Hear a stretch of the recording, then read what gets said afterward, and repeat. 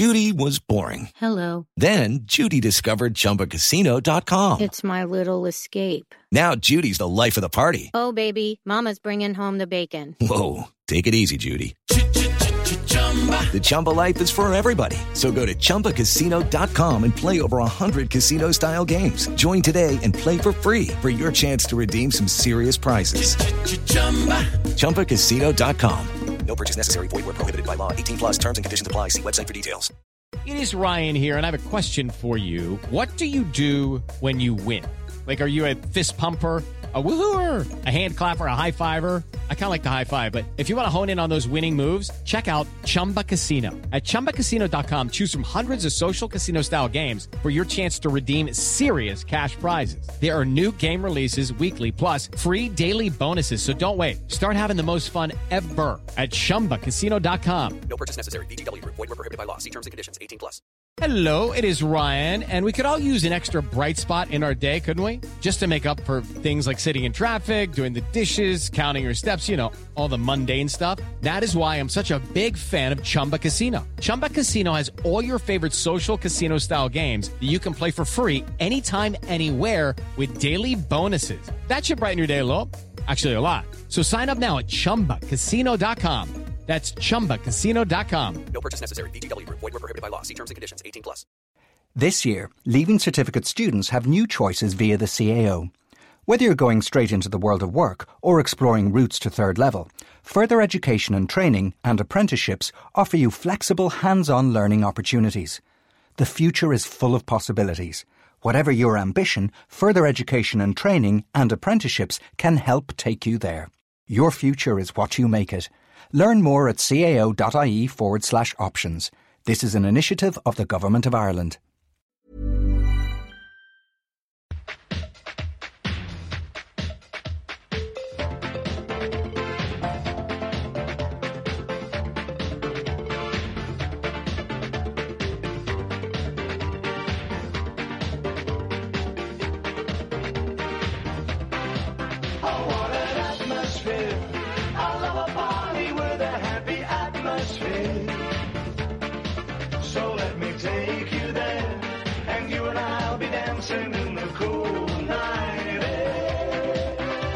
That's enough of that.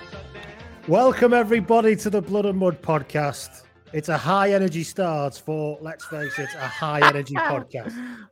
We're starting the 2021-22 season in the way that we absolutely will continue, which is positivity and high energy. Fired up, positive, and worshipping terrible 80s, 70s comedians. That's the way we've decided to go.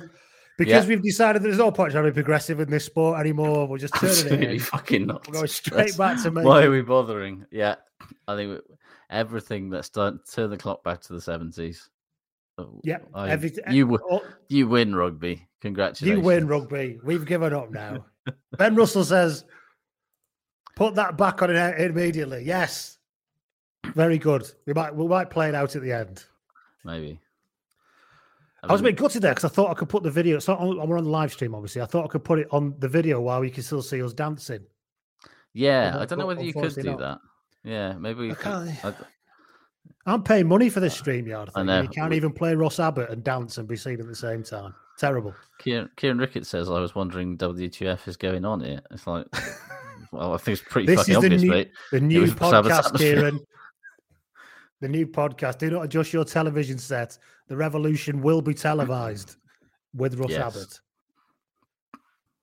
So anyway, we're back. Welcome to the Blood and Mud podcast. We are glad to be back. It's been a lovely. We've just been saying it's been a nice month to take a break. I had a full 2 weeks off work in the midst of it, but we'll get onto that, I guess. But I'm Lee. Still, I'm back. I'm wearing a winter shirt and all that kind of stuff. And you are Josh.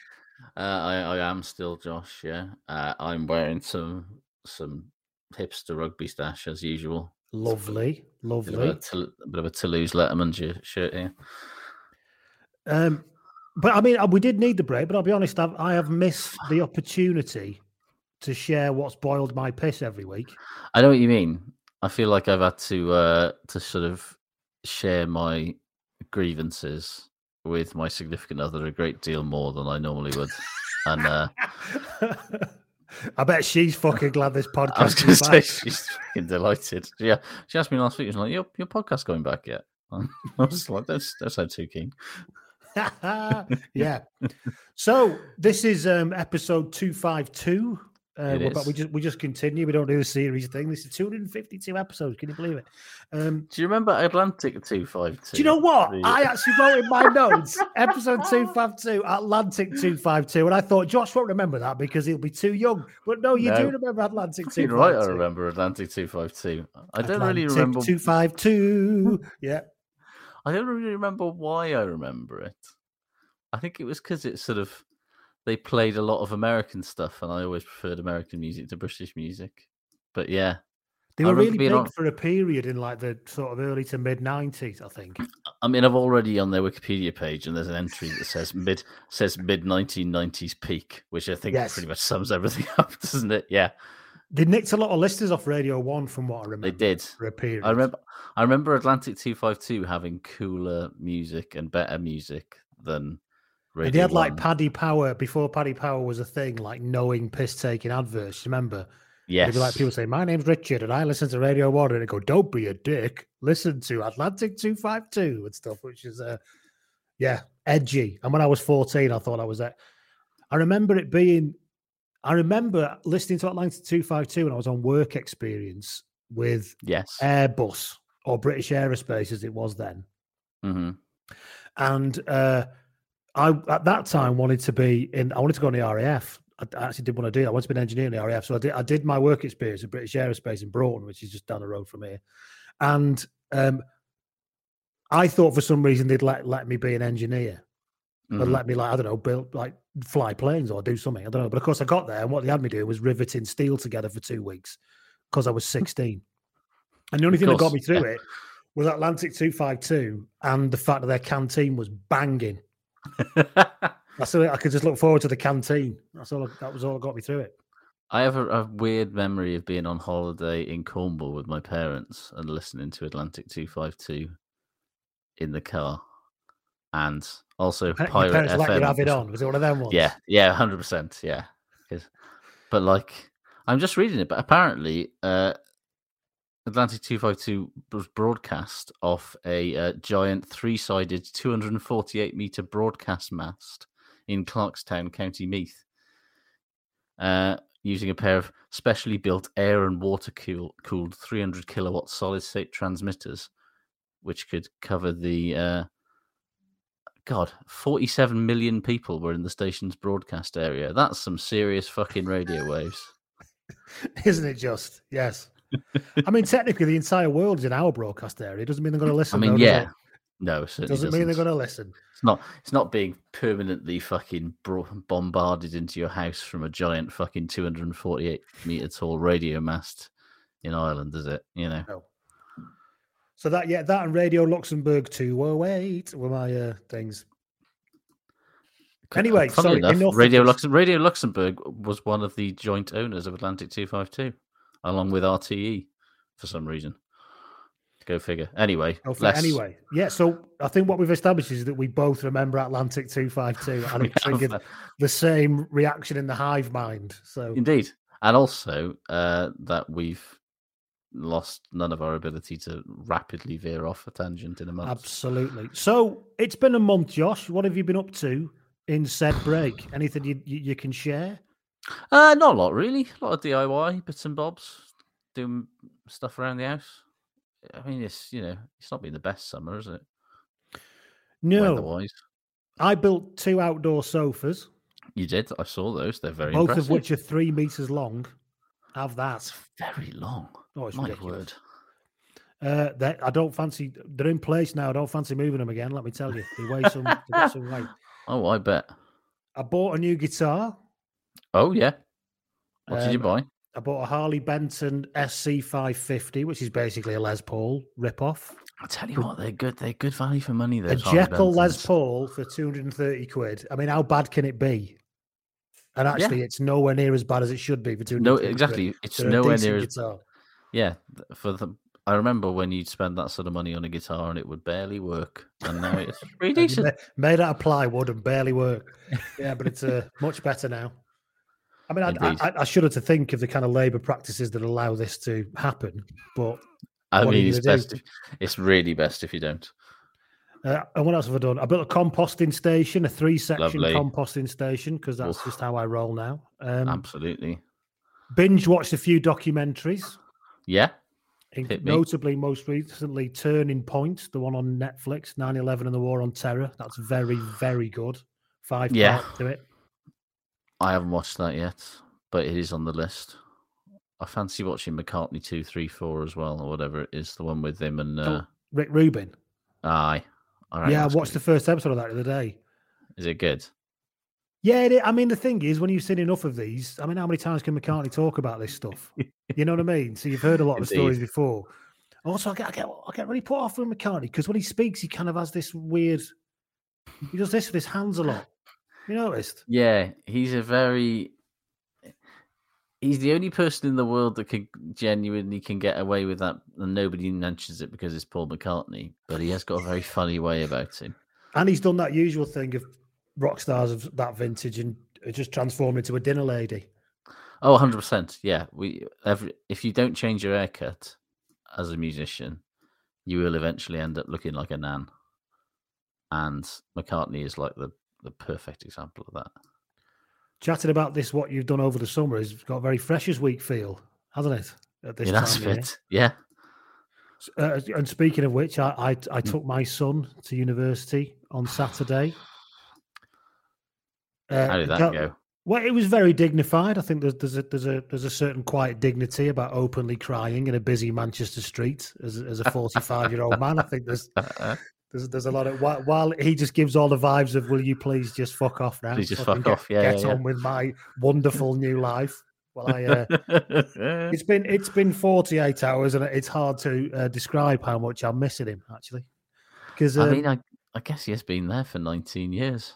It's just the mad stuff that they're just in and out all the time, aren't they? And not that I was forever, we spent all the time, but just being able to say, what you've been up to then, where are you going tonight then? Or any gossip, just stuff like that, really. What's been happening? And you kind of miss all that then. But obviously he went out Saturday night, he went to Parklife in Manchester yesterday, and he's out again today, so he don't give a flying fuck. So I mean, it seems like he's having quite a good which time. Is exactly as it should be. Absolutely. But yeah. But yeah, it's a strange old one. My daughter goes next year as well, so it's going to be then. My wife's quite upset, but I think, as I said to her, I think it's the dawning realization that she's one step closer to having to live alone with me. I mean, some people would say that was a dream. Some people would. There wouldn't be many people. And by some, it might just be me. But yeah. I mean, yeah, I didn't want to go there, but yeah.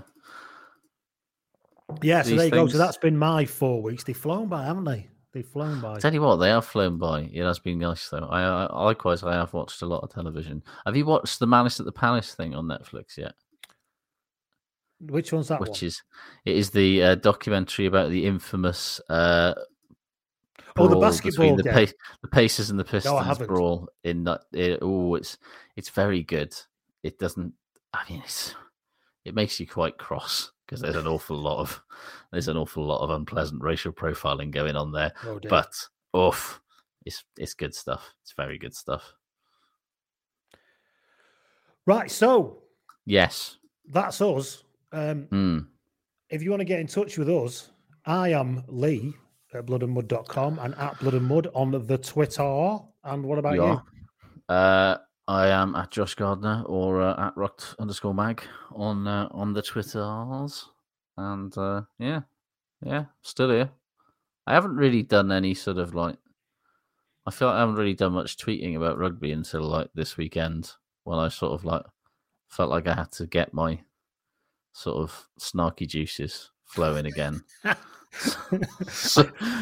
I've not pissed anybody off for at least 3 weeks. It's time to basically, yeah. So I watched Australia and South Africa on the weekend, and I just saw how many South Africans I could wind up with a couple of tweets, and it turns out fucking loads.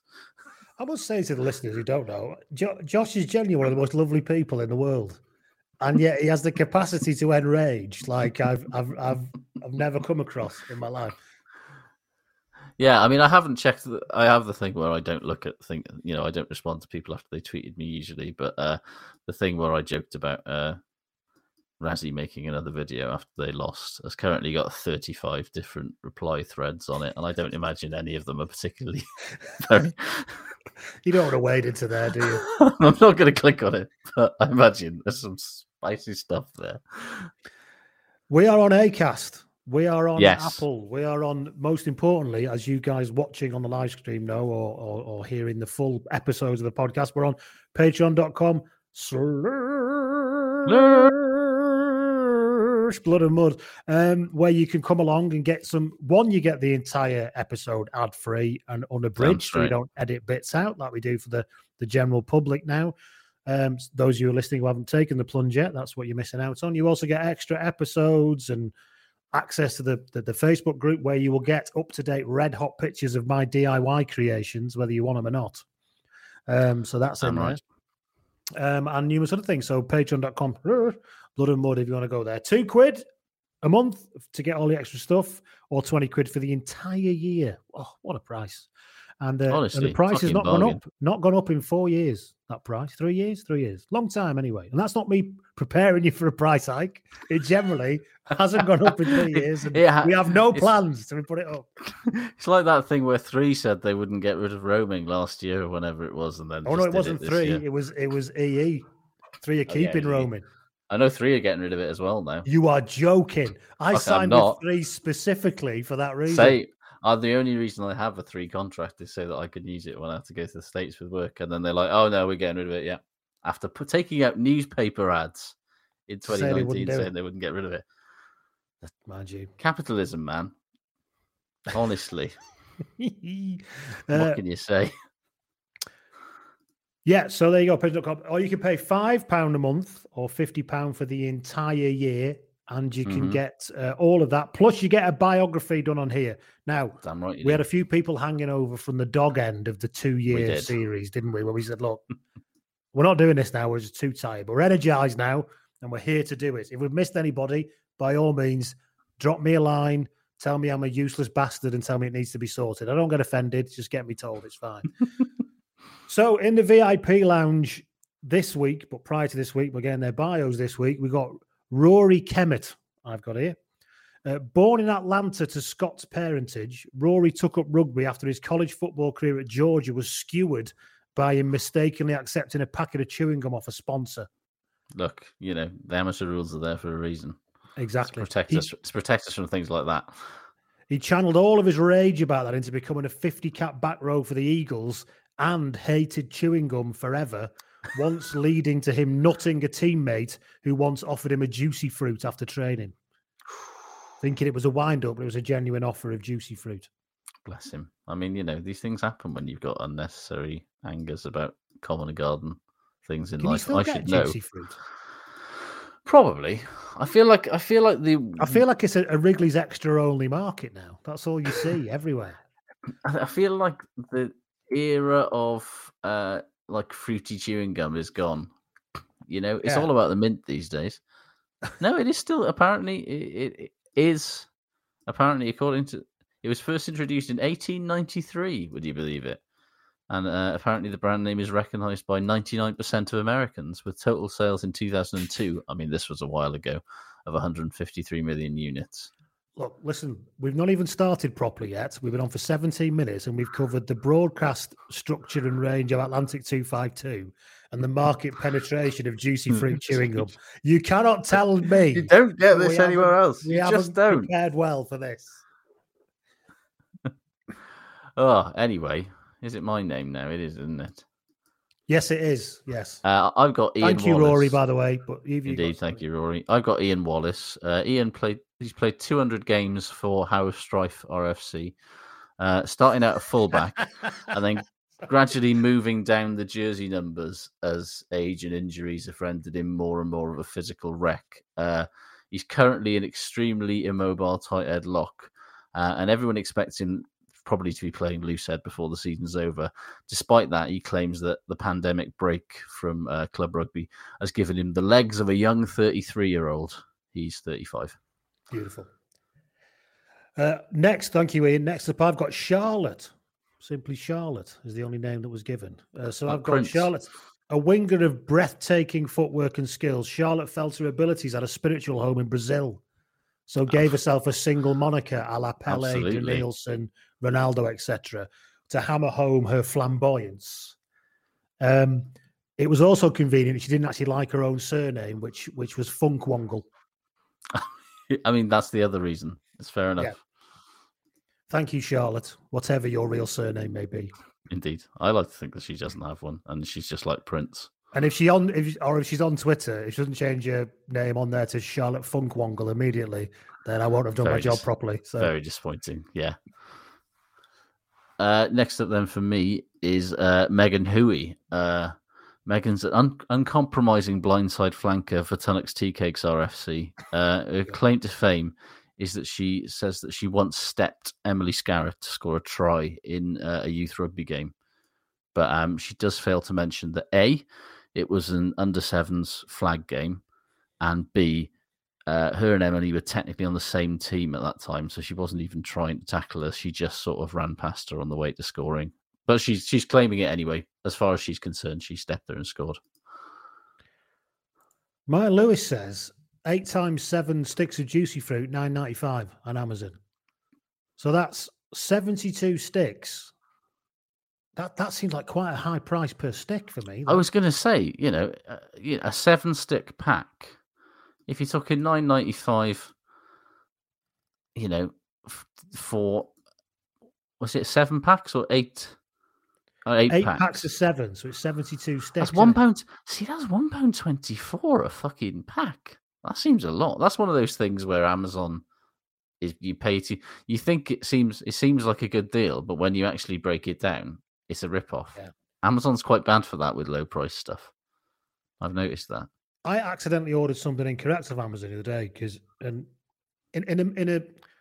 something that would surprise no one, it was a vacuum adapter for my chop saw, so it could suck the sawdust away while I'm cutting. Look, that's really important because I have a workshop vacuum, right? You got to have good ventilation. Accept it. Yeah, and I don't want to get like lung cancer or something because of sawdust. So I ordered the wrong adapter anyway. It turns up it was a £5. So I said, right, I need to send this back. I said, can I have a refund? I'm going to send it back. Yes. And then they said, you don't need to send it back. Just give me the money back. There are obviously some things they just accept the loss on because it's not worth their time. Not even worth them bringing it back. I mean, God, if that's not just doesn't show everything that's wrong with fucking Amazon's entire business model, I don't know what does. Signed person that still uses Amazon all the fucking time, but yeah, it's terrible. I keep telling myself, you know what the killer is with them, right? Is because I'm always buying like thinking, oh shit, I need a set square, or shit, I need some more bloody gaffer tape or something, which I can get from anywhere, right? But the trouble is because you can buy it the second you remember it, you go, oh, I need some of that, and you put it in, and then it comes. You don't kind of stop and think, oh, but I'll just forget if I've got to go to the shop tomorrow. Yeah. I don't want to make lists. Oh. Deadly. Absolutely deadly. I do it absolutely all the time. It's I mean, that's how they fucking get you, isn't it? That's how they get you. It is how they get you. And they've got us all. Let's be honest. Yeah. Let's just be real about this. So every single one of us. A giant penis into space. The world's most tragic and fucking expensive midlife crisis. Martin Lewis. Sorry, carry on. Crack on. I was just going to say that Martin Lewis also asks what team has signed the ball in the background of my thing. It is a 2004-2005 Ospreys Celtic League winning team signed ball, which contains such legends of the game as Shane Williams, Gary Henson, and our Lord and Saviour, Ali Brew. Yes. Well, literally priceless. That was the main reason I wanted it, You could not find a price for that at all. Absolutely, you couldn't. I mean, I did. It was quite reasonable on eBay, but So there you go. Anyway, so that is the VIP. Thank you to Megan, Charlotte, Ian, and Rory. If anybody else wants a bit of that action, you know what to do. Sidle up to the turnstile, slap your pennies down on the counter, slide it under the glass, say, no, thanks, no, I don't want a program. And then you can move on into the VIP room where we will, see that you're treated right, basically. Damn right we will. And thank you to everybody who supports us, and thank you for all of that, as we always say. And thank you for everybody, actually, who got in touch during our break and said, enjoy your break and we're glad you're taking one and come back refreshed and all that. So, yeah, you're regretting it now because we're 24 minutes in and not really started properly. You're regretting us being energized now, I'm telling you. I mean, people, they should know what to expect by now. And if they don't, it's entirely their own fault. Exactly. So, yes, we begin as we always begin, even in this, is this our 6th season, Josh? I think it probably will be. Yeah, 7th, I think it will be. Like God almighty. We continue to begin as we always begin with a player spotted, where we ask you to send in mundane spottings of players going about their incidental lives. Damn right. Joe Green emails Lee at bloodandmud.com, and he says, while sitting in my car outside Llandaff Rugby, see, it's Llandaff, isn't it, technically, but everyone calls it Llandaff. Sitting outside. It'll always be Llandaff to me, I think. Will it really? Everyone in Cardiff, everyone called it Llandaff. I'm not from around there, see. Yeah, Llandaff. Mm-hmm. In that snarly Cardiff accent way. Indeed. Anyway, he was outside Llandaff Rugby Club before a game on a rainy Cardiff afternoon. I looked up to see an instantly recognisable mullet, none other than Tomos Francis. Hello. Walking two of the smallest dogs to have ever existed. There's an image for you. There's just something inescapably wonderful about giant athlete, tiny dog. Because yes, I don't know why, but it's just great, isn't it? Joe continues, while it may not be the most interesting player spotted, his hair choices may finally have been explained when noticing the similarity with his dog's coat. What dog would that have been then? One of them long-haired Chihuahua things, do you reckon? Tiny dog? Maybe. I mean, what else could it be? They're all some derivation they're all pointless tiny dogs, in my opinion. So, yeah, some derivation of Chihuahua. Although I did notice that when he posted a photo of himself in Osprey's training gear on Instagram, he was just like, or his New Jersey, he was like, New Jersey, new club, same shit lid. So he knows how bad that haircut is. And see, I can kind of forgive it with Tom. Because I think it's a kind of almost ironic thing with him. It feels ironic, yeah. I mean, you wouldn't kind of live with that. You wouldn't walk into a barber and ask for it, surely. He is a big lad, an international prop forward. You can kind of ask what he wants, really. Yeah.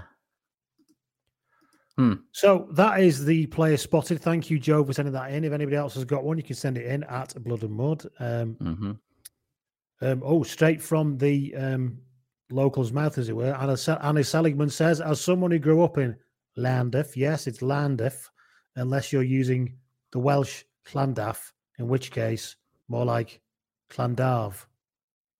Oh, I see. So Llandaff is actually the English word. Llandarf, yes. Yes, because an F is a soft V in Welsh. I do know that. It is indeed. Even a Lancashire lad like me knows that. Tell you what, the things you learn on this podcast. Indeed. Okay, so shall we do some news, Josh? It's been a lot of news. It's been 4 weeks of news. I'm not covering all that. I'll tell you what, no, we're not covering all that, but it's still been quite a busy week. A busy day, to be honest. Straight off the presses, interview Charles Richardson did in the Telegraph with Bill Beaumont and Alain Gilpin in the Telegraph today. World Rugby is apparently openly considering a biannual World Cup because it went down so well when the football lot suggested it that Gilpin says biennial World Cups have been considered before and they're definitely something that we will continue to consider. It's an interesting concept, especially when you think about the global development of the women's game too. So you want to have twice as many World Cups so that the women's game has even less opportunity to shine, you mean? Brilliant. Cool. Obviously, what he says there was it's an interesting development when you consider how much money we could make every 2 years. That's exactly it, yeah. It might bring the price of tickets down. It might bring the price of tickets down. And I tell you what, they could have struggled to find fucking somebody to host a Rugby World Cup every 2 years, given how much it fucking costs. And there's only 4 countries can do it. Yeah. Well, kind of. Yeah, pretty much. Half a dozen countries max probably can. Yeah. And countries like fucking Japan are not queuing up to do another one, I would guess. I don't know. It seems like there's nothing that says, there's an arbitrary nature of the fact that World Cups are every 4 years. I mean, it doesn't make a lot of sense when you think about it. But I mean, it probably did from a football point of view, because when they started, people had to sail and shit. Yeah, exactly. But even in the Rugby World Cup, the planes were pretty common by 1987. So, pretty common. Yeah. I mean, they were almost everywhere. But I don't know. Is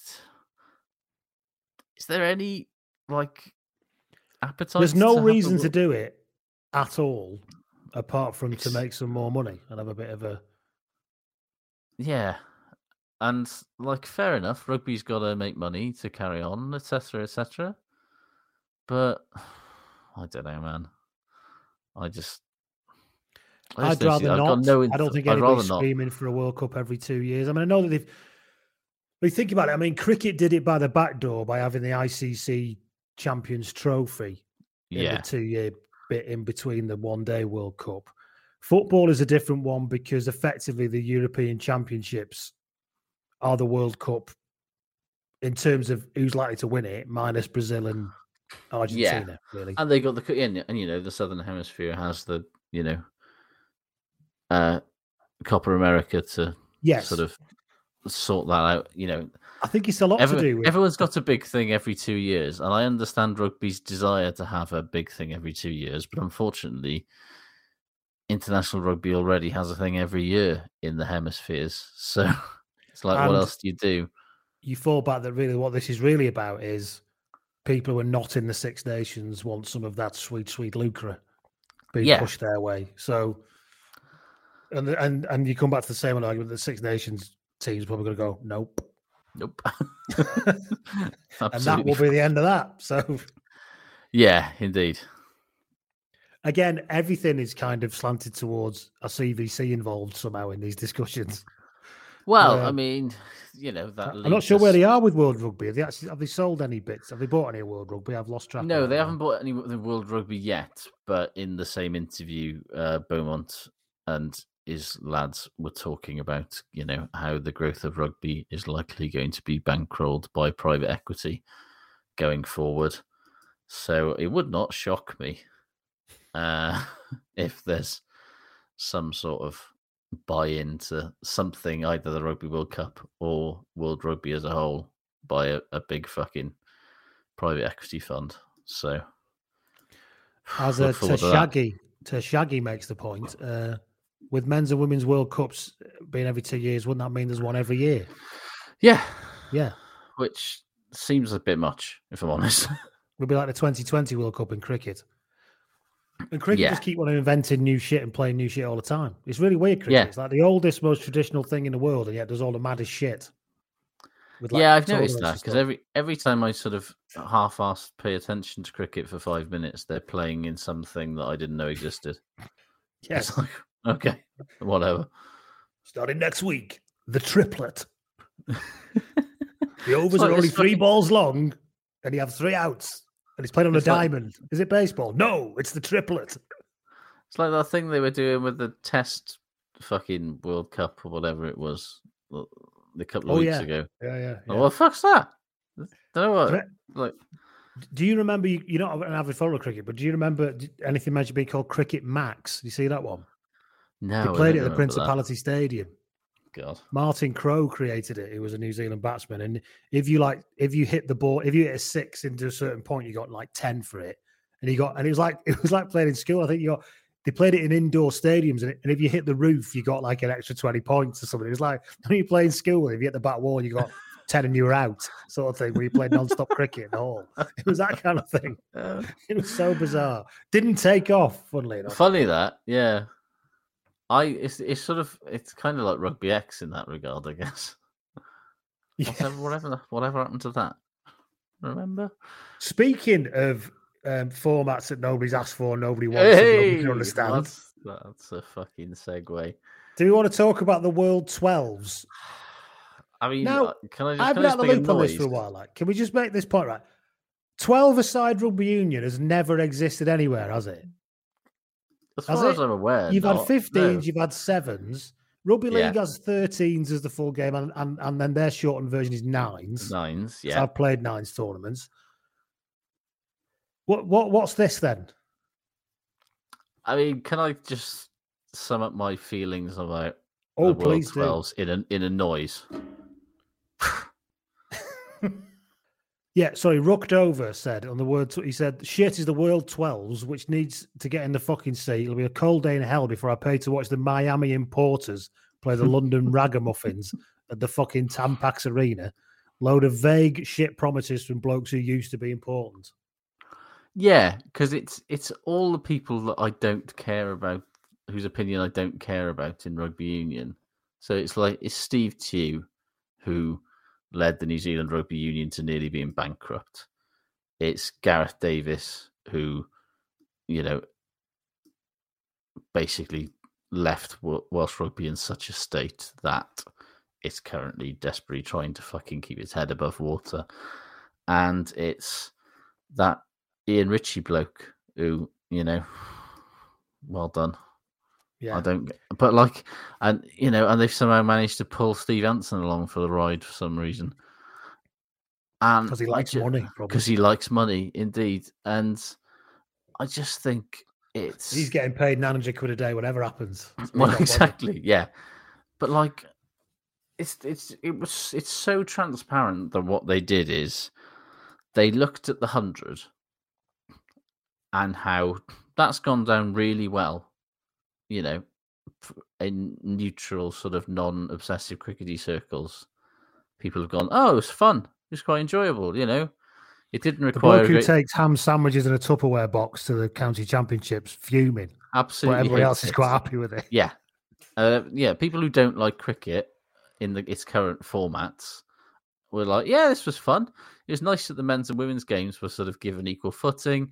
It's nice they didn't last very long so that we didn't have to buy in for much.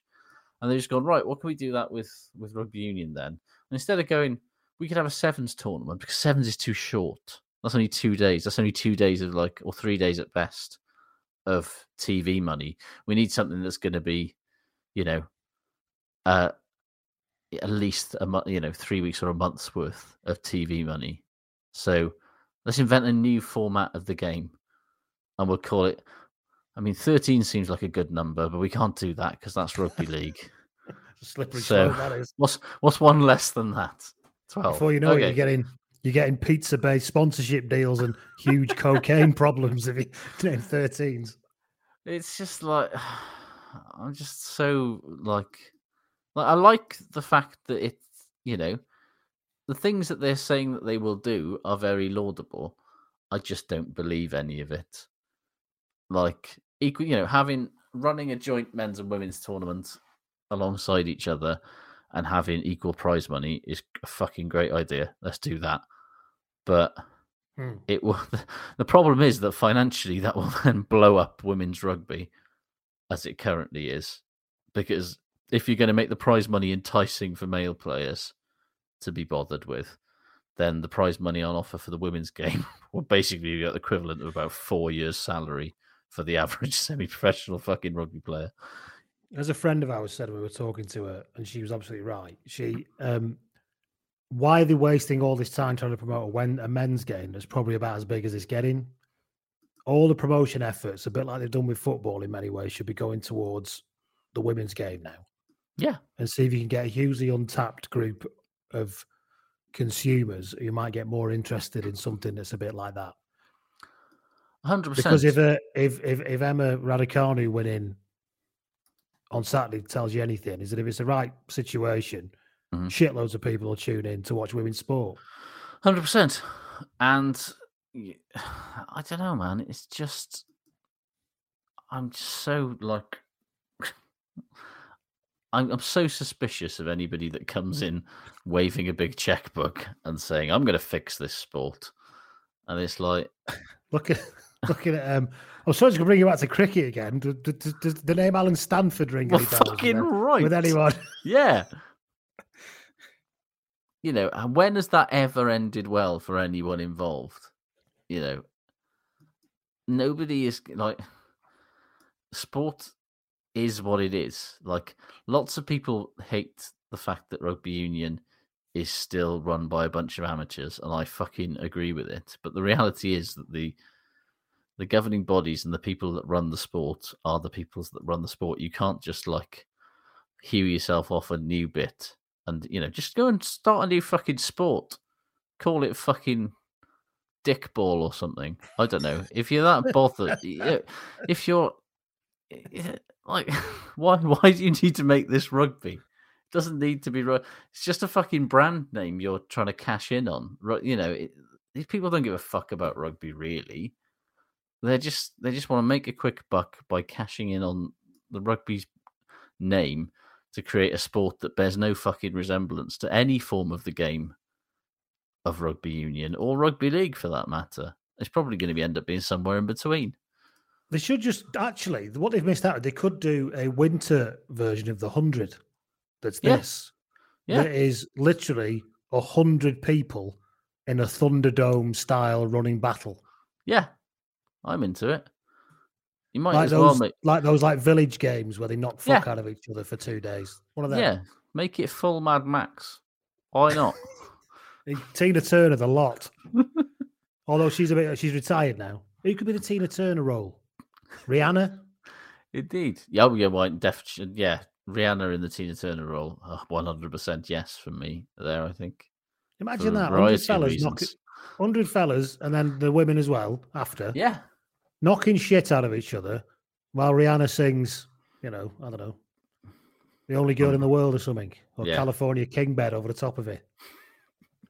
I mean, it'd be jarring, but it would work, I think. I tell you what, it certainly, from a pure curiosity point of view, you'd get a lot of viewers for that initial broadcast. I don't know. I don't know how it would go long millions, and it'd soon sail off. And it'd be like sort of a sexier version of GB News. Indeed. Kingsley suggested call it Higher Lie, market that. Oh, yes. Indeed. It's exactly that. It's fucking... It's exactly the same as that fucking bell end on Mad Men saying that it's going to be the new fucking hot sport. There are already enough sports. I know it doesn't seem that way, judging by what Premier Sports shows a lot of the time, but there are actually enough sports in the world already. They just need to be marketed slightly better. And rugby already has a really good short form game that's really popular. It's called Sevens. I love that idea. There's enough sports in the world now. There's no need for any more. There's no need for any more. Or if they're going to be new sports, at least make them, marketably and noticeably different from one that currently exists. I feel the same about like species. It's like, no, there's enough species in the world now. Stop looking for them. Stop going down the bottom of the ocean. Get out the jungle. Yeah. They don't need us to find them. And we've discovered 300 new frogs this year. It's like, well, what does that matter to me? How has that improved my life in any way, shape, or form? Stop cataloguing things, you fucking nerd. It makes no difference to my life. Just get on with it. But yeah, I just think if they actually want to do this, make it a sevens thing because people already understand sevens. Maybe make it like Turbo Sevens, and instead of it being what's that? Instead of it being like 14-minute games with 7-minute halves, make it like 7. Make it 14-minute halves instead, so everyone's properly knackered. So there's only 3 players left at the end. They'll all collapse. Yeah, 100%. Yeah, make it an endurance sport as much as anything else. Like fucking Aussie rules, where they're all running about 10 or 12 kilometers a fucking game, and they're absolutely fucking destroyed by the end of it. Like that film where that bloke had to hack his own arm off from under that rock. Exactly. I want that kind of vibe, but in a short form game of rugby. Yeah. That's the thing. But if you have 3, if you paid entry to a thing and you got 4, instead of having like 10 games of fucking sevens like you normally do, you just had 4 games that each lasted like half hour each. You wouldn't feel shortchanged by that sort of 2 hours plus of entertainment. Have you been to the sevens? No, I've never actually been because it always looks like all the people I would hate most in the world are there. But I have quite enjoyed watching it on telly from time to time. I've been to like local sevens things, obviously, but I've never actually been to a proper sevens. I went to the one in Cardiff. I played in sevens tournaments, but I went to the big one in Cardiff. I think when they had the Cardiff leg of it. I think did they still have it? I think it might have finished now. I think they finished it now, but yeah. The only reason I went, this is true, my mates were down from Lancashire because my mate's team had got to the final of the Carling Pub Trophy in football, right? Which at that time is usually played at Wembley, but was being played at Cardiff because of Wembley being rebuilt. Yeah. So it was like basically Atherton Cricket Club in Lancashire, because they had a football team as well, or whatever it was, playing against some team from frigging Birmingham, like a pub team. In the Millennium Stadium, and Mark Lawrenson was there to give the medals out. So that was happening on the Sunday, and then the 2 days before was the sevens. So we got tickets to that as well. It was mad. But it's that weird bit in the middle of the sevens when there's about 8 finals on, none of which are the final. This is the you know what I mean? There's like a cup, vase, plate, goblet. There are ways and means that you could streamline the way that sevens is played, which is primarily, because sevens was originally designed as a way to kind of do pre-season and build fitness up, right? And play with short-handed players. The whole point of sevens and the way that a sevens thing is structured is so that all the teams basically play broadly the same number of games, so that everybody gets a decent run out over the course of the weekend and they don't feel like they've wasted their journey. But that is some fucking 1950s sports administration shit that does not need to exist in a 2021 sporting thing. I do not need to see a plate final that is effectively the 8th or the 9th and 10th place playoffs or something like that, or the fucking 7th and 8th place, something like that. I don't need a 7th and 8th place match. I need quarters, semis, final. I don't even want a fucking bronze medal game. Fuck that shit off. Do you remember that Twickenham sevens a few years ago when the year after they basically wouldn't open the bars till 6 o'clock because people were literally fucking asleep in their own vomit on the concourse at 1 o'clock. This is the other, sevens has a reputation as being a place where fucking lads go and get absolutely fucking smashed. Because you can start, because it kicks off at about 10 o'clock in the morning and it finishes about 7 o'clock at night, and you can spend all that day fucking drinking.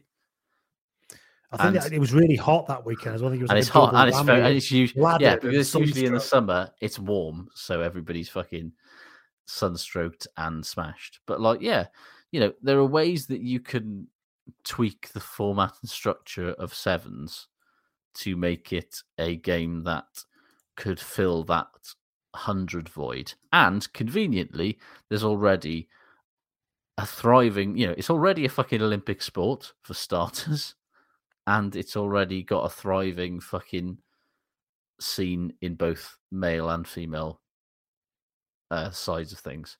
The only thing that really sevens is missing is genuine fucking superstars.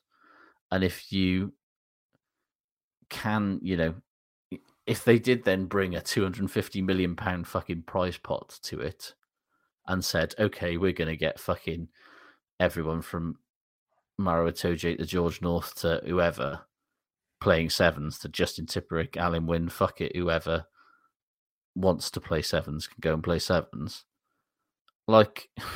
Yeah. And the thing is, props are so fit now, and hookers, they could play fucking, especially with sevens and you get rolling subs involved. You're telling me that, a modern fucking, Harlem Globetrotters prop couldn't just fucking have 10, 15 minutes of sevens, maybe 10 minutes, maybe 5 minutes, but still could not be a valuable contributor. It's there. It's fucking there. It exists. Stop trying to make a new thing. So in short, we're not keen. No. I don't know anybody that is. But mind you, we could be like the bloke with the Tupperware box at the county championship done 100. We could be that miserable old bastard, I've heard it said. So it could be that. It could be. I think to be honest with you, we're more like this is Cricket Max, isn't it? Yeah. This is what it is. This is Alan Stanford series. This is not the good thing at all. I just think it's Dan silly. Elkins says, I went to HQ, Twickenham, for the Sevens a couple of years ago, full-on Hooray Henrys. They ran out of cider at the bars. I've only put this up because I've not heard somebody use the term Hooray Henry for a very, very long time. It's a deep pull, but I love it. It's a deep pull, yeah. Right, so that is that bit of the news. So we move on to the next bit, which is that the Dragons are considering a name change. I mean, when you say considering, I mean, David Buttress is saying, yes, yeah, we're going to change the name. Talks are live now at Rodney Parade, apparently, according to David Buttress.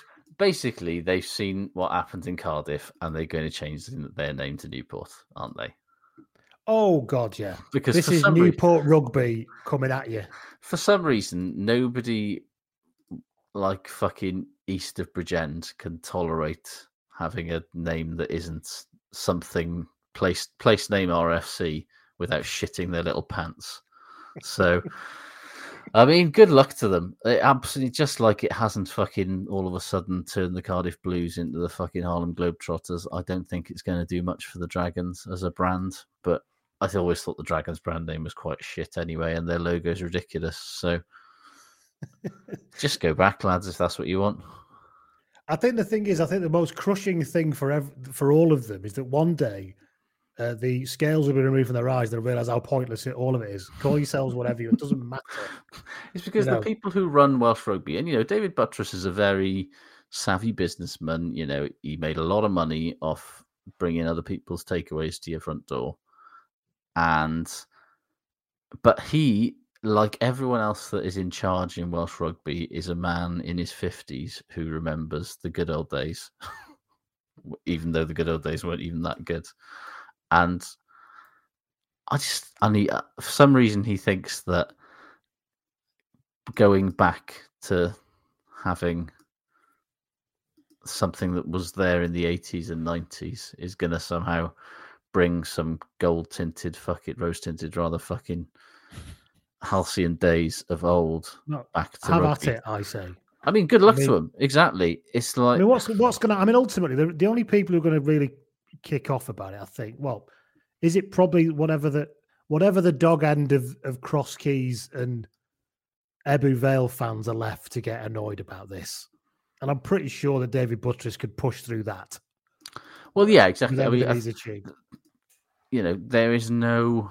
The only reason that the Newport Gwent Dragons were called the Newport Gwent Dragons, they were originally called the Gwent Dragons, weren't they? And then the Newport fans went bananas. Didn't they? It was Bisley, the bloke that was fucking bankrolling it. The whole fucking club at that point said he would pull his money out of the club immediately and leave them bankrupt if they took Newport out of the name. I just can't believe that it's 2021 and we're still here, still fucking whinging and arguing about this when the fucking house is falling down. But, if it makes Cardiff fans happy, if it makes fucking Dragons fans happy, fucking crack on, lads. Any more news from you?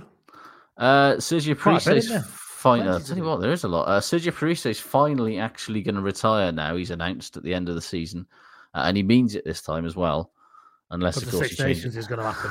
I was going to say, unless he changes his mind again, unless, Italy are building something relatively good here, and do they really want another, fucking shiny domed spectre?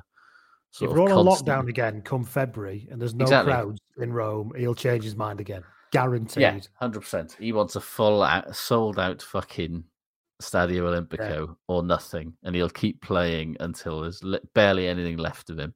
I want an acceptable quotient of idolization. I mean, what are Italy's... idolizing, even. Whatever the word is. What are Italy's autumn fixtures? Because, I mean, let's not beat around the bush here. I'll be honest. Italy would be dramatically worse with Sergio Parise at 8 now.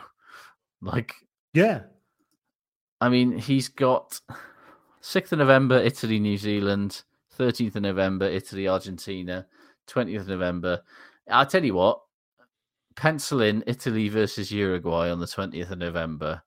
Sergio Parise will start at 8. Leave the field at 55 minutes to a heroic ovation, as Italy presumably will have handily beaten Uruguay by then.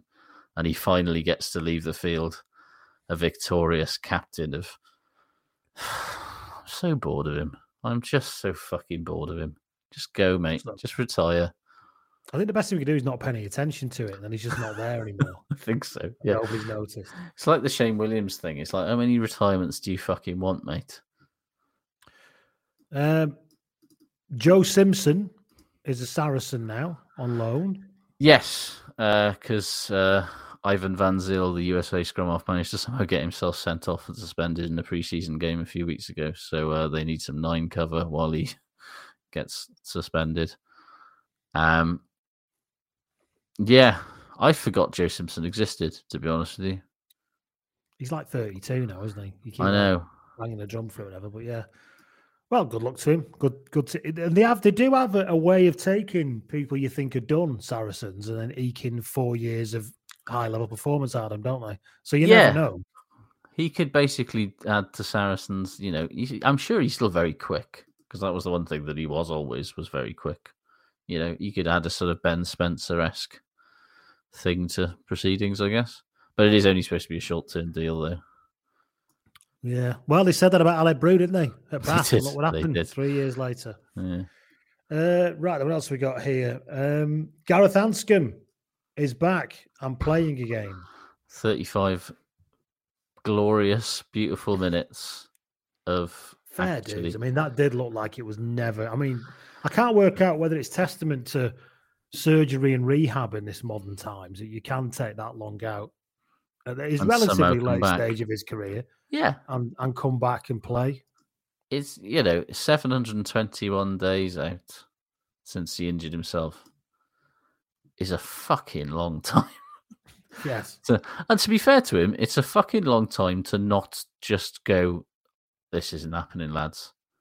And, I don't know if he will ever get back to his old self, but just the fact that he made it onto a rugby field again and kicked some goals and ran around for half an hour just makes me very, very happy. I wish he'd never had that blood transfusion, to be honest, because that was where it all went wrong. But, it's, I was weirdly delighted. I've been sort of, it's hard not to feel extremely happy for him and just kind of a little bit emotional that somebody can come back in that way from that long out. And yeah, good luck to him. And if he gets up to ramming speed as well, lest we forget, the 10's not a settled issue with Wales at all, is it? Absolutely not. Unconvincing. Priestland is obviously not. Priestland's gone. Yeah, but Priestland is old. Bigger is probably Dan Bigger. Yeah, Dan Bigger is in the twilight of his career, and there is Patchell I think everyone's kind of decided it's not international rugby's not for Reece Patchell, is it? Well, I think it would be, but Reece Patchell can't stay fit anymore than Gareth. In many ways, Patchell's thing is more worrying because instead of one big bad horrendous injury, Patchell's just kept having various issues for the last 4 or 5 years, and I just think, Sheedy's obviously kind of the guy that people are sort of looking to for the future for Wales now. But there's as he showed at the end of the last season, both for Wales and for Bristol, he is some way off the finished article. And Gareth Anscombe won Wales a fucking Grand Slam, playing at both 10 and 15. And yeah, it's a long way. I think it's a long way off yet. He's got to get past Stephen Myler at the Ospreys first, and we. No, see, this is very true. Who thought the world's greatest man could become such a problematic blocker in some ways? Exactly, for his new home. Indeed, but if he can win that battle at 10 with Stephen Myler, then we'll really know he's ready for international rugby again. Yeah. World Cup champions. Absolutely. Any more news from you? A group of 123 former Wales women internationals have released a joint letter calling on the WRU to basically tell us what the fuck they're going to do with the absolutely shambolic state of women's rugby in Wales. Obviously, Wales had a horrendous Six Nations. On on the back of basically saying when COVID hit that all of Wales' international players should try and go and get contracts in the Premier 15s because they couldn't afford to pay them, which has basically decimated loads of the traditional women's clubs in Wales, several of which, including Swansea, have had to just stop playing because they haven't got any players left. And it's a mess. And the WRU announced in May that they would have an external review of the root and branch, top to bottom pathway and strategy. And it's September now, and they've not released anything. And apparently, obviously, Nigel Walker's just come in. And sort of is kind of getting, but basically they're saying that, well, women's rugby has never been, in fact, I'll give you the quote, basically said that this year's Six Nations display was a product of the current environment, which brings us to the crisis point we have feared was inevitable. Your systematic dismantling of age grade and development pathways, which you inherited from the Welsh Women's Rugby Union, contributed significantly to the failures in the women's game in Wales today. Pretty strong stuff. And they're basically saying that, has this thing been, presumably the external review has been completed. WRU has released no findings or recommendations from it yet. So they're basically, they've got a petition out online as well, basically calling for the WRU to basically, they're not asking for much. They're just asking for a plan. And I don't think it's too much to ask in this day and age for a major rugby union to have a pathway from community rugby through to international rugby that isn't just fucking underpants gnomes. It's a bit of a deep South Park joke for you there. But it's, it has to, Nigel Walker's very good at what he does, and I'm sure, I hope and assume that he is on this, but the Six Nations was a fucking disaster for Wales. They got absolutely battered. It's a bad look for your brand generally. This is the thing. Well, it's like, it's in the same way that it was a bad look for the WRU when the Welsh Sevens program was such a fucking embarrassing disgrace before it got shit canned. It's like either don't have it or do it properly. And if Wales are going to continue to half-arse women's rugby, where they're going to try to field the senior women's team, despite having no player pathway, no community game, no club game to speak of, and no fucking money, and they're not paying anyone, then why do you fucking bother? Compare that to what the men's game is like. It's not. It's just simply not good. As you say, it makes the brand look bad, and. Yeah, they just need to pull their fucking fingers out, don't they? As Harley Worthy said, it would help if they could keep a coach for more than a single campaign. Well, I mean, let's be real here. Warren Abrams came in talking a good game, and then it all went horrendously, and they fucked him off and that sort of stuff just, none of it looks good. None of it looks good for Wales. Talking a good game without being able to achieve anything is what podcasts are for. So, I wouldn't go try and run an international rugby team. No. No matter how good a game I talk. So, what else have we got here? Still loads more news to go. We've got, shall we talk about Exeter's 24-hour disposable mascot? Yes. So Exeter, we all remember June 2020, right? When Exeter somehow decided that the only bit of their racist branding that wasn't very respectful was their giant latex gollywog. The bit, aka the Big Chief, who they did retire. A year of hard work later, on Saturday, they brand revealed synergization and workshopping. Yeah, they revealed Big Chief's replacement, an anthropomorphic bird of prey, who was named Tom a Hawk.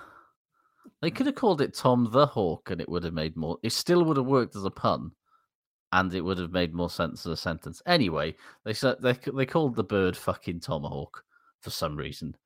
He came flying in on a wire like a shit Jaguardo. Couldn't even fucking get out of his. Couldn't even get out of the harness. Looked like a fucking idiot. Useless cunt. Yeah. With that song playing, by the way, just to really emphasize the classiness of the whole operation. Yeah. Because, they've had a year to think about this, and they just went for a name that still plays on First Nations culture and actively pisses all over it as well. And for some reason, they didn't seem to think that this would be a problem until it instantly was. I mean, to be honest with you, in a rare bit of, actually seeing the writing on the wall for the Exeter Rugby Club, the unmitigated disdain with which the mascot was greeted when he popped up with his own Twitter account, which I would point out was registered in March 2021, that Tomahawk Twitter account that they've obviously just had in the back pocket, quietly not tweeting or doing anything about it. So it's not like they've just suddenly done this. Like, this has clearly been, the big reveal has been planned for some time, but he lasted, what was it, half an hour? Was it an hour? It wasn't very long, was it? He got about 8 followers and then was fucked off immediately. Yeah. But the funniest part is, because by the end it's of simultaneously brilliant and awful, isn't it? It's brilliant that it's so quickly, Yeah. Exeter retweeted the Tomahawk count multiple times. Like that, it was at Tomahawk Exeter, which had 101 followers and followed 30 people before it disappeared. But yeah, they retweeted Tomahawk Exeter multiple times with pictures and videos of the new racist bird.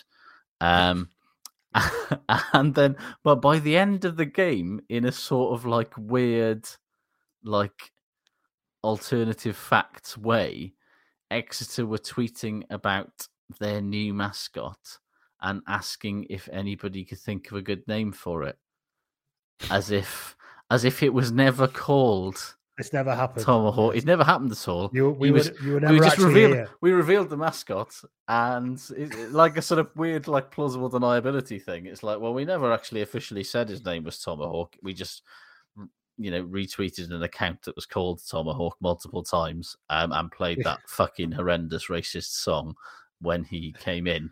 Come on, but that's not his name. Who do you believe, me or your lying eyes? Chinny fucking reckon.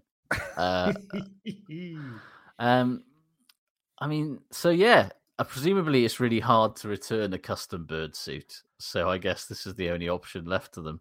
They've spent, they can't even get a new front of shirt sponsor this year, Exeter, now that fucking they've probably got a lad on a 12-month contract as the guy inside it as well, haven't they? So still got to pay him, so they just got to rename him. Or they fucking rehired the bloke who was in the Big Chief suit, and he's just basically been sort of quietly waiting for his opportunity to get back out there again in his new persona. And I mean, he's all, like you say, he's on a 12-month contract. What are they going to do about it now? But yeah, Exeter can't even, now that Southwest Comms has been sold to a third party because Tony Rowe wanted to make some serious fucking moolah. Exeter can't even more moolah than he already had. You'll notice that Exeter haven't got a front. They've got to pretend they're in the black somehow, haven't they? So well, this is the thing. Up, so. The whole charade of being in the black is a lot harder to do when you haven't even got a front of shirt sponsor this season, which of course just displays the double-faced racism on the shirt even more prominently because there's nothing even slightly covering it up. No, it does. It's true. But, Exeter are, one of the most high-profile rugby clubs in Britain, and they can't get a front of shirt sponsor because they wanted millions. They wanted a load of money for it, basically. And nobody except for, they thought like Saracens, they could get a big blue-chip brand to come in and be their fucking sugar daddy, basically. And all the blue chip brands went, nah, you're all right. And so their only other options are to have nothing or to massively devalue their own shirt. The women are actually sponsored by their own stadium, which is a weird one. Exeter Chiefs women, the front of their shirts are sponsored by Sandy Park, which is weird as fuck. What are you trying to sell there? Your own stadium? weird. I'd love to see all the replies they got to people when they wrote out to big companies asking to sponsor them. Dear Exeter Chiefs, sorry, but we like to be on the right side of history. Yours sincerely, bigcompany.com. Yeah. Dear Exeter Chiefs, we don't even really care that much about being on the right side of history. We're an awful, horrendous capitalist entity. Even so... Even we don't want to touch this. We don't want to make things worse for ourselves. Come on. Yeah. Yeah, but I mean, it does make you think. I wonder how many fucking play on words hideousness they went through before they settled on that. I mean, have they got a list? Is it next week? It's what? I was going to say. Have they got? It's like a giant P. it's not even funny, but in a way, you might as well no, in Exeter, they'd make TP a sort of like horrendous Chinese caricature instead. just to. Oh, it's just even worse. This is what you wanted, isn't it? Yeah, it'll be a conical tent with a horrendous racist Chinese head and hat on top. God, it would be, wouldn't it? And then they'll be saying, the kids love it. The kids love it. You've ruined it. By saying this is racist, you've ruined our children's rugby experience. I mean, why not just sticky tape some sort of sullen jowls onto the bird and then just call it Tony Hawk in a tribute to their generous benefactor? Or just call it Shite Talk and be fucking, if you want to reflect the club's more ethos and values. There we go. Ugh. I'll call it Street Hawk and have it run down by Jaguardo on a motorbike. See that? It's run over by Jaguardo, and then that fucking mascot from the Utah, whatever they are, comes afterwards. Yeah. And then just points down the camera as he reverses over it. Jaguardo runs him over and then just announces on the microphone that this is his stadium now. Do you know what would make... And anytime anybody does the tomahawk chop or wears a headdress, Jaguardo steams into the crowd and chins them and rips it off their head. Or the Utah mascot just... Even if it's a child. Yeah, even if the Utah mascot slowly rides around the pitch on his Harley Davidson on the outside, and every time he sees somebody doing some sort of racist thing, he just points at them and glares. Or fires like a paintball gun that you can't wash off. Yeah, a t-shirt cannon with a non-racist t-shirt in it.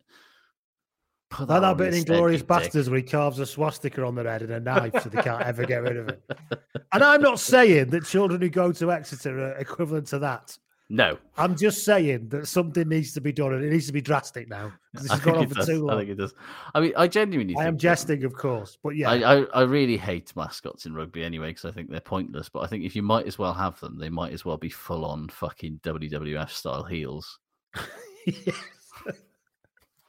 They need to be like Cyril Swan level shit out. Exactly. You ever heard about Jackson DeVille, the Jacksonville Jaguars mascot, who got banned for being just a fucking lunatic? I think he was on crack. So many of them end up just being horrible towards women, don't they? Oh yeah, I mean it's kind of. What's that cutesy one where? Well, they think it's cutesy where that one just keeps bringing even bigger teddy bears to that woman, who's clearly not enjoying it. You've seen that one? Oh yeah. And this is awful. I was going to say, no, it's not. It's fucking awful. It's not cool. I mean, yeah. Ultimately, let CRB check everybody that wants to be a sports mascot as a bare minimum for starters. Anyway, well, the only thing Oldham were good at for a while was the old mascot competitions. Chaddy the Owl, who was our mascot, was quite the dab hand at winning the running races and all that kind of stuff. I mean, yeah, if you're going to... I can't remember, what was it? I seem to remember that Raymond, the Tampa Bay Rays mascot, got in trouble. That's a good one. I like that. It's good. He got in trouble for making a joke about, or sort of holding a sign that was a joke about Steve Irwin, because obviously Steve Irwin got killed by us. I mean, some more people of this, I say. More of people this. go over the line, but I think if you're going to have mascots for kids, for the adults, at least make them proper. You need a bit of a knowing joke in there. They don't know. The kids don't know. So we'll see what happens next on this. I mean, the thing is, this is just a slow death, isn't it? It feels like the dog end of like some horrible political regime that just won't let go. It does. It feels like the Ceausescu bit where he sort of like looks at his secret police to tell him to stop and they all just like shrug their shoulders like, "No, the game's up, mate. We're not helping you anymore." It is. It's like, yeah, it's got a Last Days of the Banana Republic feel about it, hasn't it? Yes, it does. Yeah. The food shortages are piling up. The electricity's not working. Inflation's at 2 million%. People won't put up with this much. People are outside the palace gates now on a daily basis, and there's more of them every day. The CIA are heavily involved in trying to overturn you. Heavily involved. There's black helicopters flying all over the place. There's plausible deniability on rebel arms shipments. A lot. There comes a point where you just need to put a load of fucking money in a briefcase and disappear to Nicaragua. Yes. And that is Exeter are right there. So if Tony needs any tips, he can give us a call, can't he? Because we know the sketch on these things. Absolutely. Speaking of borderline banana republics, Australia. Says me, sat in Brexit Britain. Yeah. Quade Cooper might get Australian citizenship now. Honestly, like, A, it was bollocks that he wasn't made a citizen anyway. B, surely this, the cynicism of this by the Australian government is stunning. And thirdly, it really does show the sort of fucked up nature of fucking immigration policy in Australia and indeed most other places, that you're deemed only worthy enough to be a citizen if you somehow fucking kick the winning conversion in a game against the Springboks. Well, it's a points-based system, so exactly how many points do you get for kicking a winning conversion? It turns out, his goal kicking average wasn't high enough, so going 9 out of 9 on Saturday or whatever it was just enough to tip him over the edge, apparently. Honestly. Yeah. I mean, good for him. He deserves it. He's always deserved it. He played about... It's almost worse he's getting it now, to be honest. What they should be doing is issuing, if he is going to get it now, what they should be doing is issuing an abject apology that he just wasn't a given that he'd get it anyway. Yeah. 71 caps for the Wallabies. He had 7. Yeah, like that was not enough. But it's just the world in 2021 it's the shameless fucking political opportunism of everyone everywhere just leaves me cold. As you say, they should have just given it to him and apologized anyway. They shouldn't now just give it to him because he's useful to Australia again. It's just apparently 113 cap Will Geniad isn't a citizen either. Jesus Christ! How do you not just automatically get it? Have you got? Is it because they've not filled the forms in? Is it just as simple as that? Do you think? I don't know, because Quaid did fill the forms in, didn't he? And got told that he couldn't have it. Yeah, that's the thing. Basically, that was Quaid got because Quaid was born in New Zealand. Yeah, didn't he get done for shoplifting once? Is that not shoplifting, burglary? Maybe he was a bit of a bad boy. Is that what this? Yeah, I'm not. I'm just saying that's probably. Is that what's kind of thrown it for him? That he's a 72 caps on the one hand, got done for burglary when you were 17. What you need to do, Mr. Cooper, is kick the winning points in an international game just to tip it over the edge. But Genia, though, like Quaid, you can Quaid has been a bit of a naughty boy, right? Yeah, and you can understand that maybe some of that counts against him. Literally, all Will Genia... don't agree with it. You can understand it, but you don't agree with it. But we can understand it. Like, all Will Genia's ever done since he came... he's born in Papua New Guinea, wasn't he? And came over when he was 12 to play rugby because he was basically recruited to a fucking posh boys' school, as they do, to go and live there and play rugby. A fucking 110 caps for the Wallabies, man. Including quite a few as captain, arguably along with George Gregan, the best Aussie scrum half of the modern era. Yeah. What was he going to do? Did they take offence at him going and play for Stade Francais and the Kinetsu Liners for a couple of years at the end of his career? Has that fucked him? I think it's just mainly because Australia are just bastards, I think is the simplest way of putting it. It sort of seems that way, doesn't it? Yeah. And maybe we should know, let's be honest. Yeah. But I agree with you. It pisses me off more that they've given it to him now than when they just didn't give it to him in the first place. Like, because of the shameless opportunism of it. Anyway. Any more? Bloody hell, that was a long news section, but we have been off air for 4 weeks. So, we have. Any more? No.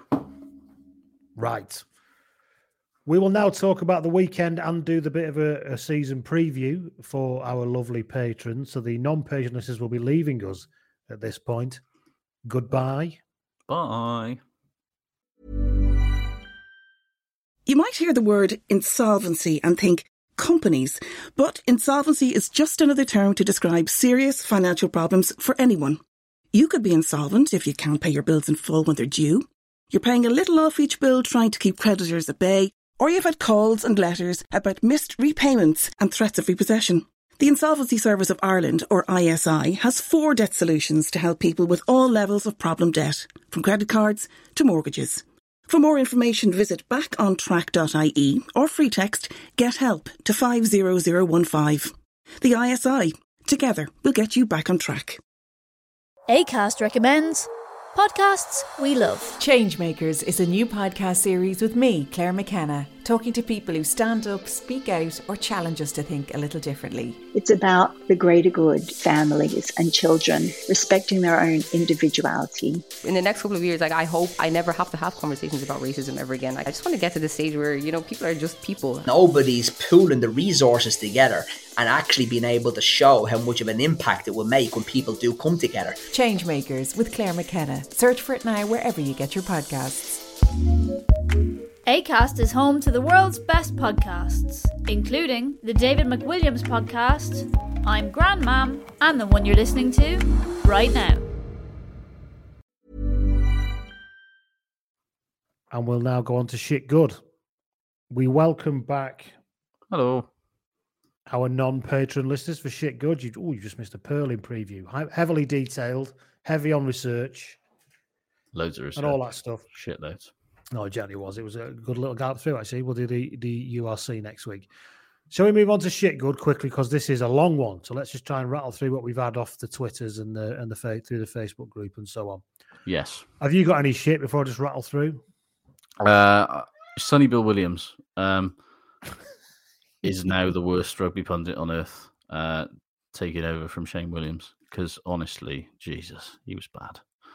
That fucking just rambling incoherence mixed with cliches and just weird shit. Like, he's brilliant at a lot of things in life, but communicating and analysing rugby on a TV show, no, not good at it at all. The Raducanu game on Saturday was it Mark Petchey and Navratilova is appalling.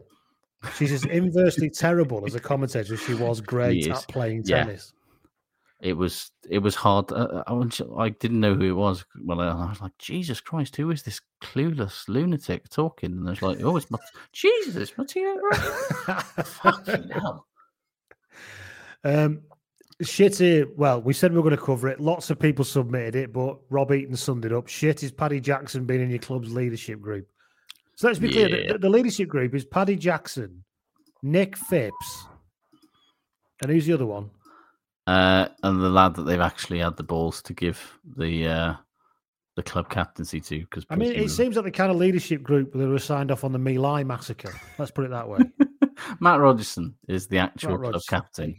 The thing is, what really boils my piss about it, right, is why not just actually fucking stand up for the absolute shitbaggery you believe in and just 100%. Make that rapey twat your captain and take the flack that comes with it, rather than sneaking out this bullshit of a leadership group photograph. It's emphatically the way they did. It's emphatically what they've done. They didn't have the balls to name him actual club captain. And I suppose in a way that's good. They're at least fucking not so tone deaf and they know they can't do that. But they will still pay him. They will still make him one of the highest paid players in the Premiership to play fly off for them, despite him being a rapist. Is as part of his leadership group, he's going to be very, very publicly going round to perpetrator schemes and survivor groups and educating himself and the people who follow rugby and might actually pay attention to what he thinks? I'm it's guessing not. Yeah, because that's the sort of thing that would have enabled people, like us to go, you know what? He did a horrendous thing and he was a total prick. But I respect his desire to actually want to change and make amends for what he's done. But unfortunately, he's shown absolutely no interest in that whatsoever. No. So fuck him. And he's just got a huge number of enablers who keep telling us to forget about it, so they can all fuck off. Right. What else we got? The shit. Chris Mulcher says shit is Hartpury College calling their replacements energizers. Oh Jesus! This has Eddie to Jones. Stop. This is what you have wrought. Yeah. This is yet another reason why this century fucking sucks. There are lots of reasons, but definitely this one is the top, in my opinion. This unwiped arse of a century continues. So, what else we got this shit here? Reese Knott says shit. Speaking of commentary, Andrew Merton's on commentary. Yeah, a lot of analysts that we have to put up with just talk nonsense, but his attempted one-liners make Austin Healey seem like John Richardson. It was really bad. Really bad. It's nothing worse, is there? I really enjoy Stan Sports coverage most of the time, but for some reason they properly put out the fucking shit team that weekend. Oof. What else we got this shit? Andy Bradshaw gets in touch. He said shit is deciding that a studs-up kick to the face wasn't a red card offence because head injuries, schmed injuries. This was last week, wasn't it? Yeah. The Bowden Barrett thing. Absolute nonsense. Let's not beat around the bush. I just think the Southern Hemisphere... I don't think you should even look for the Southern Hemisphere to apply the protocols, is the truth of it. No. Which is really bad, but actually, you had to just let go of the fact that the scrum isn't going to get straightly fed anymore. Mm. You just got to let go of expecting to see any sense coming out of this kind of stuff in the Southern Hemisphere now, I think we do. And yeah, it's but that's much more serious than a scrum.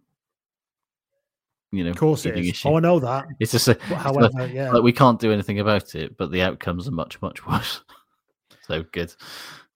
We didn't have that many shits we did have some, but the ones selected, you can tell you're on a good mood at rugby coming back because it was a plethora of goods this week. So I'm going to move on to that unless there's anything else from you, Josh. No, I'm powered up with good. What have you got then for good? I'll tell you what's good, right? Alex Sanderson. Because just when I think there are no more levels of absurdity the coaches can sink to in their quest to talk absolute bullshit, he comes out with a line, and I promise you I haven't made this up. We have built a mind gym, which is a gym solely for the mind. Handles for four. Real quote. I'll give you the full quote. All things being equal, how much of it comes down to the top 2 inches? Very few teams allow the time and space in their schedule to work on those mental skills. So we have built a mind gym, which is a gym solely for the mind. There are no weights in there. It is a gym for the improvement. I should think not. I rang my brother up and said, Pat, you'll never guess what I got the go-ahead for, what we are building. We are building a mind gym. He was like, brilliant, Al, but why do you think no one else has built one? There's stuff, loads of stuff. Wouldn't you like to know what's in it? We've got a guy out on the field, a guy called Jacko the Flag, because he is the best in the world at doing the human flag. He's a breathing expert. We don't know how much of it works. Maybe none of it works. What's a human flag? I don't know. I don't know. And the horrible thing is, I think one day I'm going to find out. We don't know how much of it works. Maybe none of it works. But I'm pretty certain it will. It's got a strong Woodward 1999 to 2001 energy there, doesn't it? A gym for the mind, man. What a concept. But mind gym, what's that? It's a gym for the mind, isn't it? There's no weights in there. I just love the thought of him ringing Pat up and him going, "What the fuck are you doing?" I love Pat. Do you not think there's a reason that nobody else has done this? I love that Pat took a coaching approach rather than saying that's a shit idea. Al, he said, "Why do you think that maybe nobody's done that before? Let's let you come up with the answer because then you'll own the answer and you'll feel more bound to it." Unfortunately, Alex's answer is because nobody else has thought outside the box like I have. We've got Jacko the Flag. He's good at doing human flags, whatever the fuck that is. The best in the world at being a human flag. What the fuck is a human flag? Is it like one of the things that you have outside tyre shops? Human in flag? With the you know, one of them ones, them things in the wind that gives it a bit of that. Do you know what it is, right? What is it? I've just got it on Wikipedia. The human flag is a feat of strength where the body is parallel to the ground, supported by a vertical bar. So basically, you've got a vertical bar, and you hold it with both hands, and then you support your entire body weight. What's that got to do with the mind gym? I fucking no idea. That sounds very much like a regular gym to me, and a hardcore one at that. Extreme planking. Yeah, basically, it's extreme planking. How is that a mental skill? Or was that another example he was using of stuff he's managed to get away with putting in and nobody asks him why? Maybe. I just want a lad to come in and be a human flag in the middle of the pitch most days. What for? Never mind that. A gym. You just need my word for how important it is for the development of the squad. A gym solely for the morning. I love the idea that Alex Sanderson's implementing stuff just so he could get away with it and phone his brother. Yeah. Okay. You never guess what. They signed up for another what they one. let me do today. You won't believe what they let me do today. A ball pool full of eels.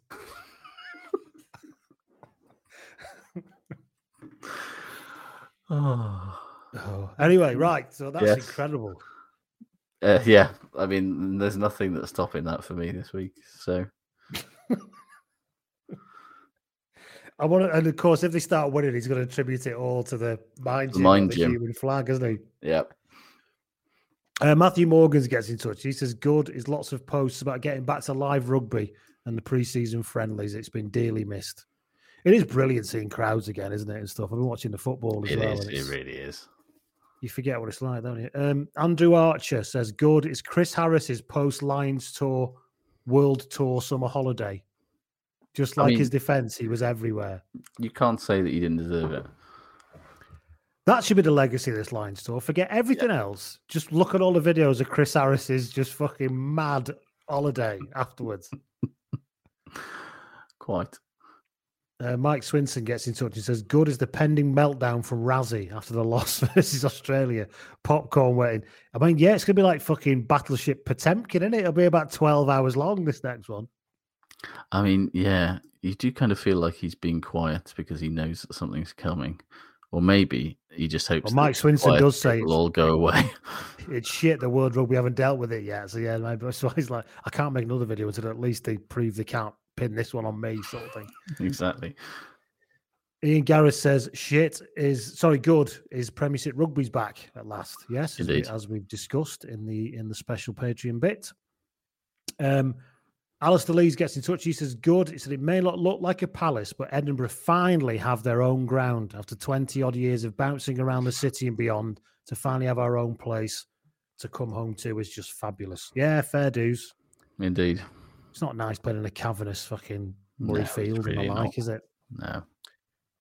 Andy Bradshaw says that good is its big light or lamp season will be starting soon. Look, the nights are drawing in.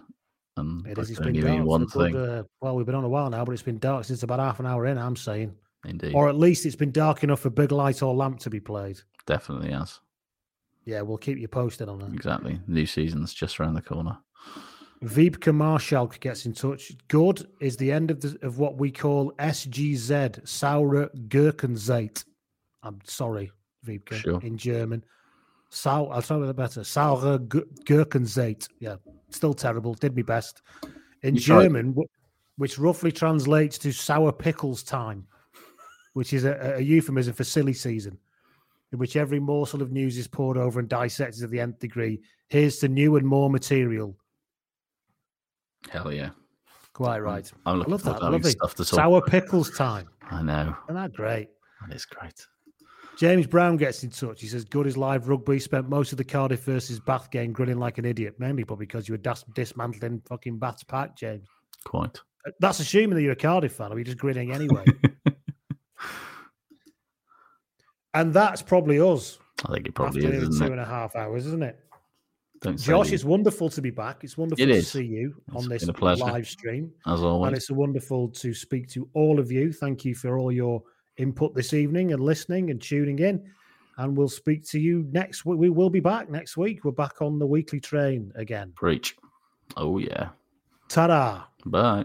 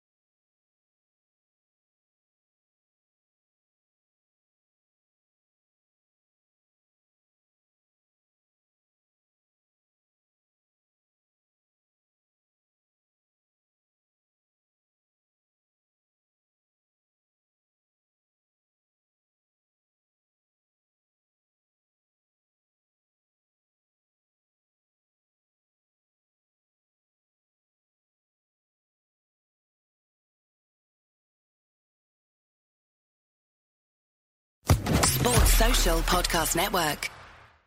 It is Ryan here, and I have a question for you. What do you do when you win? Like, are you a fist pumper, a woohooer, a hand clapper, a high fiver? I kind of like the high five, but if you want to hone in on those winning moves, check out Chumba Casino. At ChumbaCasino.com, choose from hundreds of social casino-style games for your chance to redeem serious cash prizes. There are new game releases weekly, plus free daily bonuses. So don't wait. Start having the most fun ever at ChumbaCasino.com. No purchase necessary. VGW Group. Void where prohibited by law. See terms and conditions. 18+.